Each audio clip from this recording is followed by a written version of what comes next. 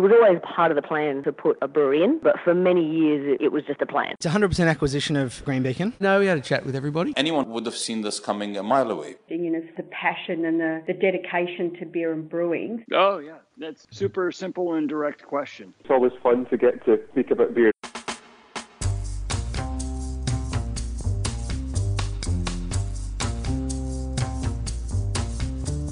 And that's just what we're here to do, talk about beer. Or in this case, we jump into the Wayback Machine and talk a little bit about beer branding. I'm Brews News editor Matt Kierkegaard, and after a couple of weeks of great conversations that Pete Mitchell hosted, I was meant to be back in the chair, conducting some new conversations, but a scheduling conflict has delayed this week's and it will be up tomorrow.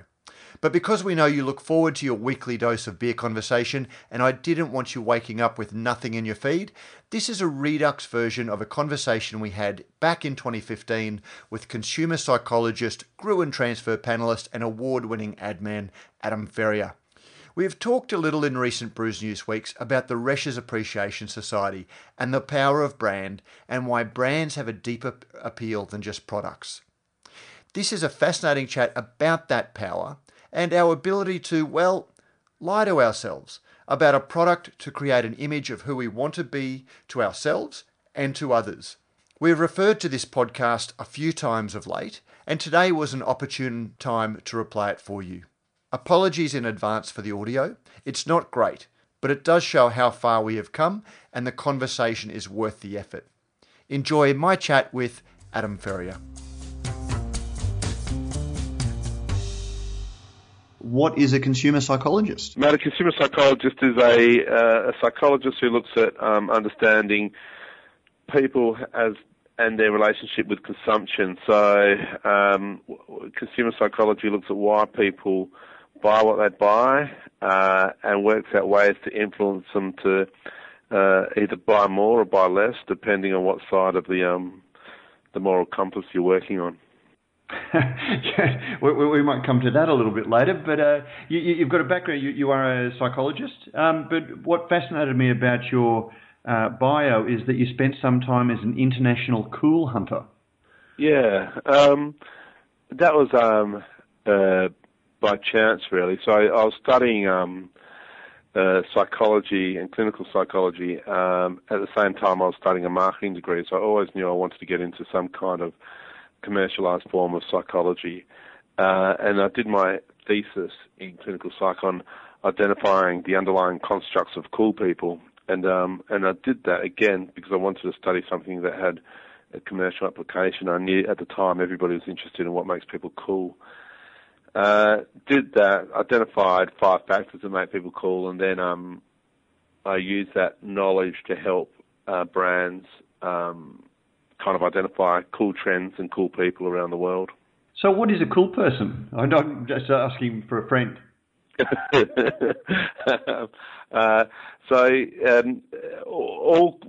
we did the study and subsequent kind of research later shows that if you identify somebody as cool, they've got 5 traits. They've got self-belief and confidence. They defy convention, bracket, but not for defying convention's sake. They're successful, but they're understated about it, so we call that understated achievement. Caring for others, so they're probably slightly left-wing, slightly humanitarian. And the final factor is connectivity, highly connected. So those variables were what differentiated cool from uncool people. Right. You sound like you're sort of talking about something that's the complete antithesis of what people have come to label the hipster. Yeah, it's interesting. Let's go through them. Self-belief and confidence, maybe. Defying convention, no, because it's very, very contrived. Understated achievement. The hipsters don't strike me as being particularly understated. Caring for others, they seem like a pretty self-centered, very self-aware bunch. I don't know, yeah, so maybe hipsters aren't cool at all. Don't know. I reckon the whole. I find it very difficult how hipsters can authentically feel hipsterish when there's so much kind of discourse going on about their look and their aesthetic. It must be very hard for them to just just not care what people think when everybody has an opinion on their tribe, if you like. I should say that was a completely unplanned detour, and it's not in any way suggesting that craft beer drinkers or beer drinkers are hipsters, but which has been a subject of discussion recently that has upset a few people. But right. One of the things I wanted to speak to you about today is beer in Australia is one of those products that people have a very strong sense of emotional attachment to. We have a much stronger attraction to beer brand and think much more deeply about beer than we do about a whole lot of other consumer goods. Something as ubiquitous as milk, or even something as recently popular as wine. What is that emotional attachment? Why do we have such a personal, resonant attachment to beer? I guess there's a few reasons for that. Number one is the alcohol in beer will give you some kind of disinhibiting effect, and some kind of it loosen you up a little bit. And when you have a disinhibiting effect and you can act how you want to act, then you're going to have a pretty close relationship with any brand or any product category that has that promise. You want to be able to trust that brand pretty well. The second thing is people are normally drinking beers in situations that matter. It's not around the breakfast table when it's just you and you on your own, or you and your flatmate, or you and your wife, or somebody you know really well. You're often consuming beer in situations that are highly socially important to you. And so there's a saying in consumer psychology that actual self plus brand equals ideal self. And so at the very least, you want the brands you consume to be reflective of who you are and or who you aspire to be. And so therefore, because you're consuming beer in situations that are important to you and important on how you perceive yourself and the friendships you have and so on, it kind of tends to have an elevated role, I guess, in our consciousness, what beer you choose and what that beer says about you. The difficulty for marketers is it's bloody hard to get people to admit that. That's another idea that I think we'll come back to, about admitting to ourselves why we choose the brand of beer. But it's interesting that you say that brand, is self plus ideal self, or brand. Just actual self plus brand equals ideal self. Equals ideal self. Because when you look at some of the famous beer ads, and we talked about some of these at the Bruin Transfer recently, but you think of the classic Forex ad where there's four, I would describe as slightly buffoony guys on a fishing trip. None of them are particularly, athletic looking. They all look like they've sort of gone to sea a little bit. There doesn't seem to be too much ideal self reflected in those ads. Is it that beer drinkers have a very low sense of self that is their ideal self? Yeah, well, if you think about the 70s, when we're possibly living in a time where most people were more constrained and had more, in quotes, professional office jobs, and there was less casualisation in the workforce. And so then when you wanted to have a beer, beer was all about clocking off and enjoying yourself and being a buffoon with your mates and hanging out. So, I'd challenge that and say, no, for the time, that probably was a pretty good articulation of what your ideal self was in that moment. I'm talking about the current Forex ads. So 30 years down the track, are we now, as the mainstream beer industry sort of really missed the boat and sort of stayed, decades away in terms of our self-identity? Well, I reckon the big commercial brewers are operating with, two tiers of brands at the moment. You've got your traditional mass market brands and you've got your niche kind of more urban or craft brands. And, maybe they're just staying the course on those bigger brands because that's what the meaning of those brands is all about. And maybe there's still a target consumer that those messages resonate to. But I think what's interesting is the whole kind of where the growth is in the beer category rather than the decline. Those codes, those buffoony mateship codes, are not there at all in the growth areas of beer. I look at a Watershed, and when you see the ads, they're targeting blokes who are probably 40 and above, the Forex Gold ad, and then you've got Forex Summer Bright Lager that targets is what's called a contemporary premium, which is they seem to be targeting the under 30s, and they've got a very different brand promise than the other Forex brands. Is that sort of a case of Lion, understanding a little bit where it's going? And I described it at the Bruin transfer as, they almost are waiting for the Forex gold drinkers to die off so they can shift fully into the more contemporary attitude of beer. Yeah, I think you're right. I don't know. I haven't spoken to them obviously, but I'm assuming that they're understanding the trends and understanding the changing demographic of beer drinkers and trying to contemporise that brand. But it's bloody hard. Again, it's really hard to do that. A brand's like a muscle, and if you constantly do the same thing over and over again, you get very, very strong at standing for one thing, but it gets very, very inflexible and very hard to stretch out of doing that. So that's why big kind of legacy brands struggle to reinvent themselves, because they've become so strong, so synonymous with one thing in the consumer's mind. That's something that we've seen the brewers grappling with. The Brewers Association came out last year and talked about they were going to bring a campaign about brand beer and try and change some of what are now regarded as negative perceptions about beer. That it causes weight gain, that it is only for blokes and not women, and that women aren't welcome to the party. I've criticised them on the basis that they were the ones that helped shape and reinforce those perceptions. Is that what you were talking about there, that it becomes inflexible? It's very hard to change those perceptions that they've reinforced? Yeah, I was talking about more. I was talking about more mainstream lager style, what Australians call lager style full strength beers. They have positioned themselves as largely irrelevant to emerging beer drinkers. However, it is what beer has done as a brand is it's broadened what is now considered beer into a whole lot. So, all the craft beers, premium beers, light beers, mid strengths, and so on and so on. So it kind of feels like at the moment your mainstream full strength lager has got a very dated role in society, but beer as a category feels stronger than ever, mainly because of what all the niche brewers are doing. And beer culture is changing massively, and it's so exciting as a beer lover to see. So more women are drinking beer than ever, better quality beers are being drunk. All of the kind of stuff and your listeners of this would already know anyway. We've seen over the last few years what were once imported beers but are now international beers. Most of them are brewed here, have almost become the mainstream market. They're no longer seen as premium. They're almost the default beer for a big part of the population, the beer drinking population.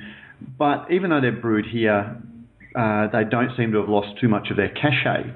What is it about the international beers that's something that is the equivalent of Foster's or VB on the streets of Rome or Bremen in Germany or the States is seen as premium when it lands on our shores? Well, that's not. There's a couple of things. That's not dissimilar to cars, where BMWs in Germany are taxis, and yet over here they're kind of seen as premium cars. So it depends. If something's not from here, it has a sense of scarcity and value that, and kind of, for want of a better word, exoticness, and a whole lot of symbolism that you can buy into that marks you as a particular person. So if you're drinking a beer from Belgium, it's going to say, you've got a bit European, a bit kind of arty, a bit whatever. If that becomes the beer, the brand promise, and the brand promise is made up of everything that brand does, everything that brand stands for, the image of it, the label, the advertising, what's in the actual liquid itself. Out of all of those factors, if that suddenly just says, brewed in Australia, or brewed in Australia, or made in Australia to European recipes or whatever, that's only one very, very, very small component of what that brand's actually about. So therefore, it kind of makes sense that it should have very little impact on sales, or very few people would reject it based on just purely on the fact that it's consumed here. when we consume beer or any brand, it has two lots of benefits. It has rational benefits, what's the actual product like and what it does to me, and emotional benefits. The emotional benefits of beer, because as you said before, it's such an emotive category, is so important that they can still survive even if no matter where the beer is brewed. Does that make sense? Yeah. So a Belgian beer is still a Belgian beer, because that's the promise. That's what it says. That's what it communicates. That's its image, even if it's actually brewed here. A lot of beer drinkers that I communicate with feel cheated when they turn the bottle over and see a very small print, brewed under license in Australia. Is it the marketers cheating them, or are they allowing themselves to be deluded by buying into the whole brand anyway? I think we're deceiving ourselves for buying into that. I think if you discover a brand you really love and you've invested a lot of yourself into that brand, and you find out it's brewed in Australia where you thought it was brewed in Belgium, I think you're going to be able to find a way to rationalise your way out of that very, very easily.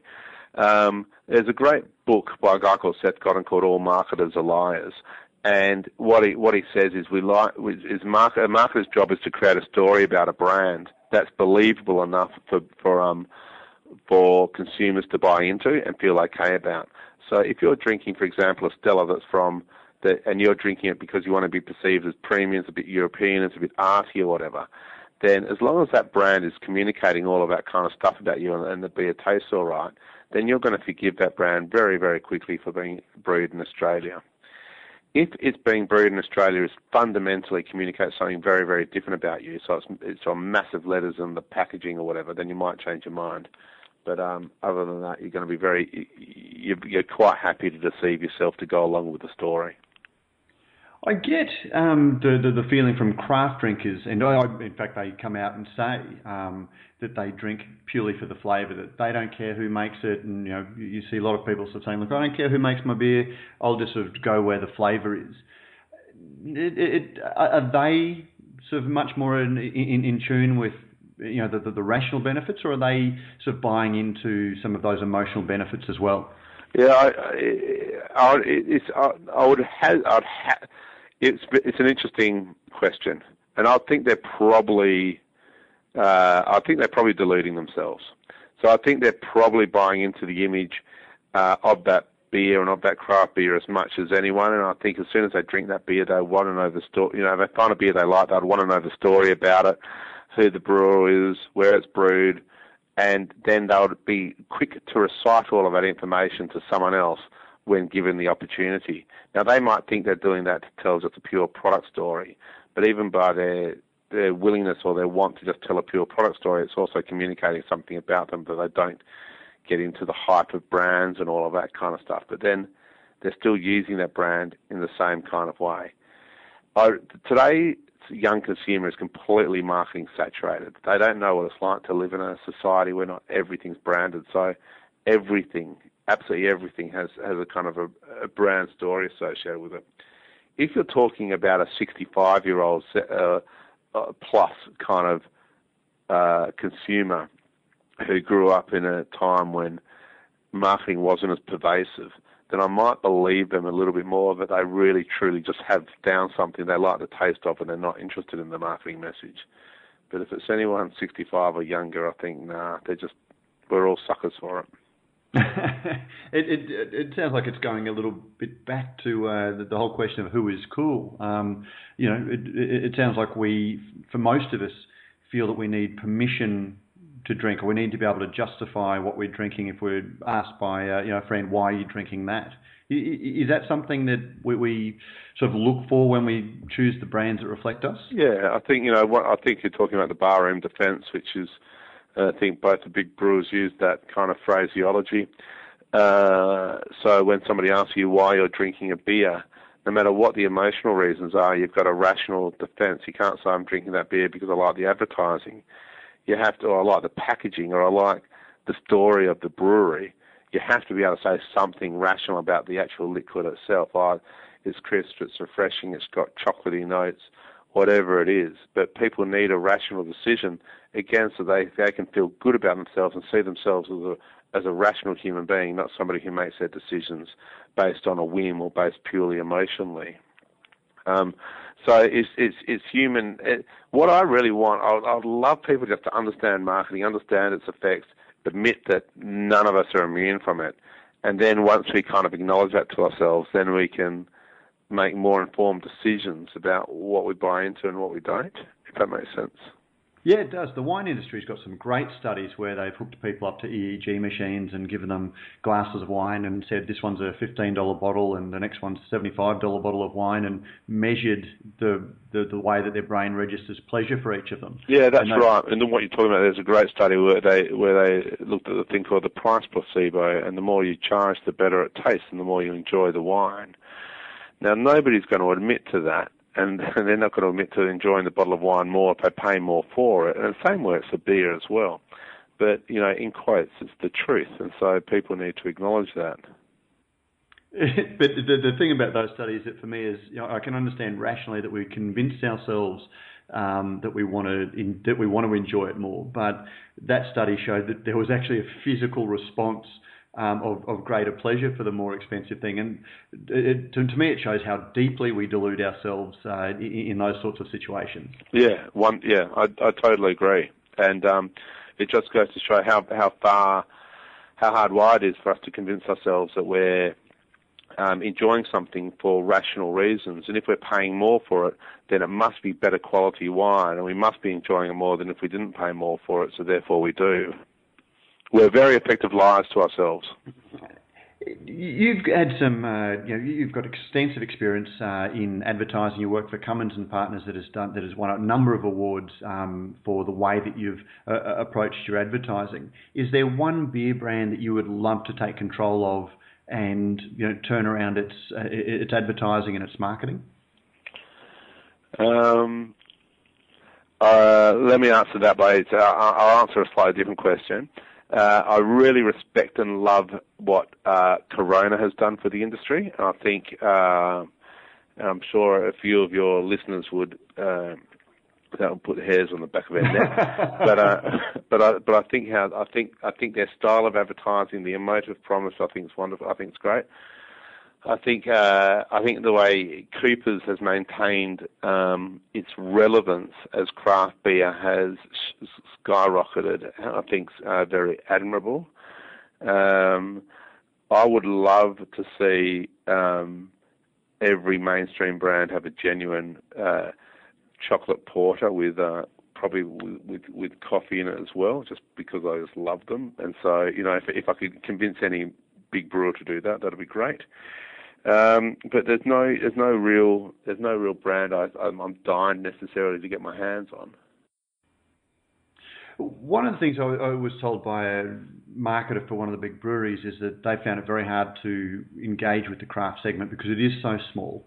And it was described that they have big hands, and so they sort of can't get in and pick up the little bits and pieces that are floating around. Is there a way that you think that they could much more effectively engage with these new and emerging craft beer markets than they have already? I love that expression of the big hands, and I see the issue. I mean, marketing is a mass market game where traditionally you have mass production, mass distribution supported by mass communications, and that's what the big brewers have gotten good at. They need to get a whole different skill set to be able to manage craft beers. Unfortunately, craft beers, a little bit like wine, sometimes work against the rules of marketing, where the more popular it becomes, the more aspirational it becomes, and in fact, for many wine brands, sometimes becoming popular can kill the brand.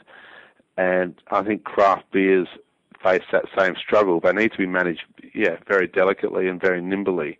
And there's a whole different set of skill sets rather than just advertising that the big brewers need to learn. And that's kind of, again, why I think it's kind of like a two-speed economy at the moment. There's your massive legacy brands, and then there's the craft brands, and they need very, very different skill sets in how those brands are marketed. You're a beer lover yourself, and I understand that you wrote your book, The Advertising Effect, How to Change Behaviour, sitting in the local tap house at St Kilda. Yep, that's right. Many a Sunday afternoon. Yeah. What do you think craft beer could do to better sell its own brand? I think craft beer, I think it's already doing it. I think it's already embracing females and femininity, and making sure every craft brewer has females as part of its target market, so it's an totally inclusive brand for a modern world. The other thing I think it could do, which it's already doing, is losing its stuffy, bearded image. And I'm not sure about maybe the stuffy image. I'm not so sure about the bearded image. There's quite a few beards, aren't there, associated with craft beer. But craft beer to me is just is beer with flavour, and that can and beer that offers new experiences each time you try it, and that doesn't have to be shrouded in ye olde worldy imagery, and alternatively, if people don't do that, the craft brewers, then they go straight to hipster imagery. But there's a lot of other stuff in between where you can just wrap a different type of product story around those beers. So I think just being even more inclusive of women and offering a more contemporary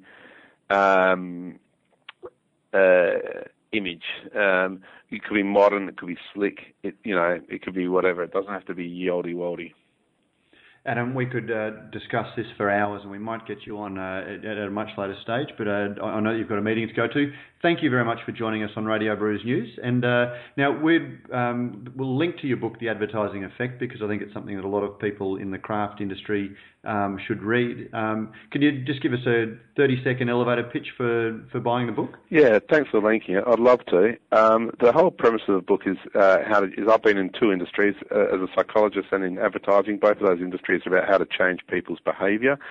The premise of the book is that everybody's in the behaviour change business, whether you've got your own brewery, whether you're a mother trying to get a kid to eat her vegetables, or whether you're a husband trying to get your partner to come home on time. We're all trying to change other people's behaviour. So it's just taking what I know and putting it into a book. And then the fundamental premise of the book beyond that is that action changes attitude much faster than attitude changes action. So if you can get somebody to do something, and we were talking a bit about it before, then they're going to change their thoughts and feelings to make sense of their behaviour.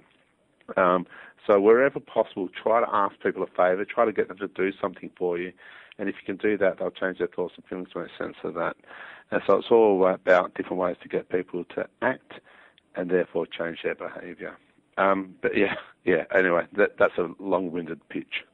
Oh, we got to the 16th floor. That's no worries.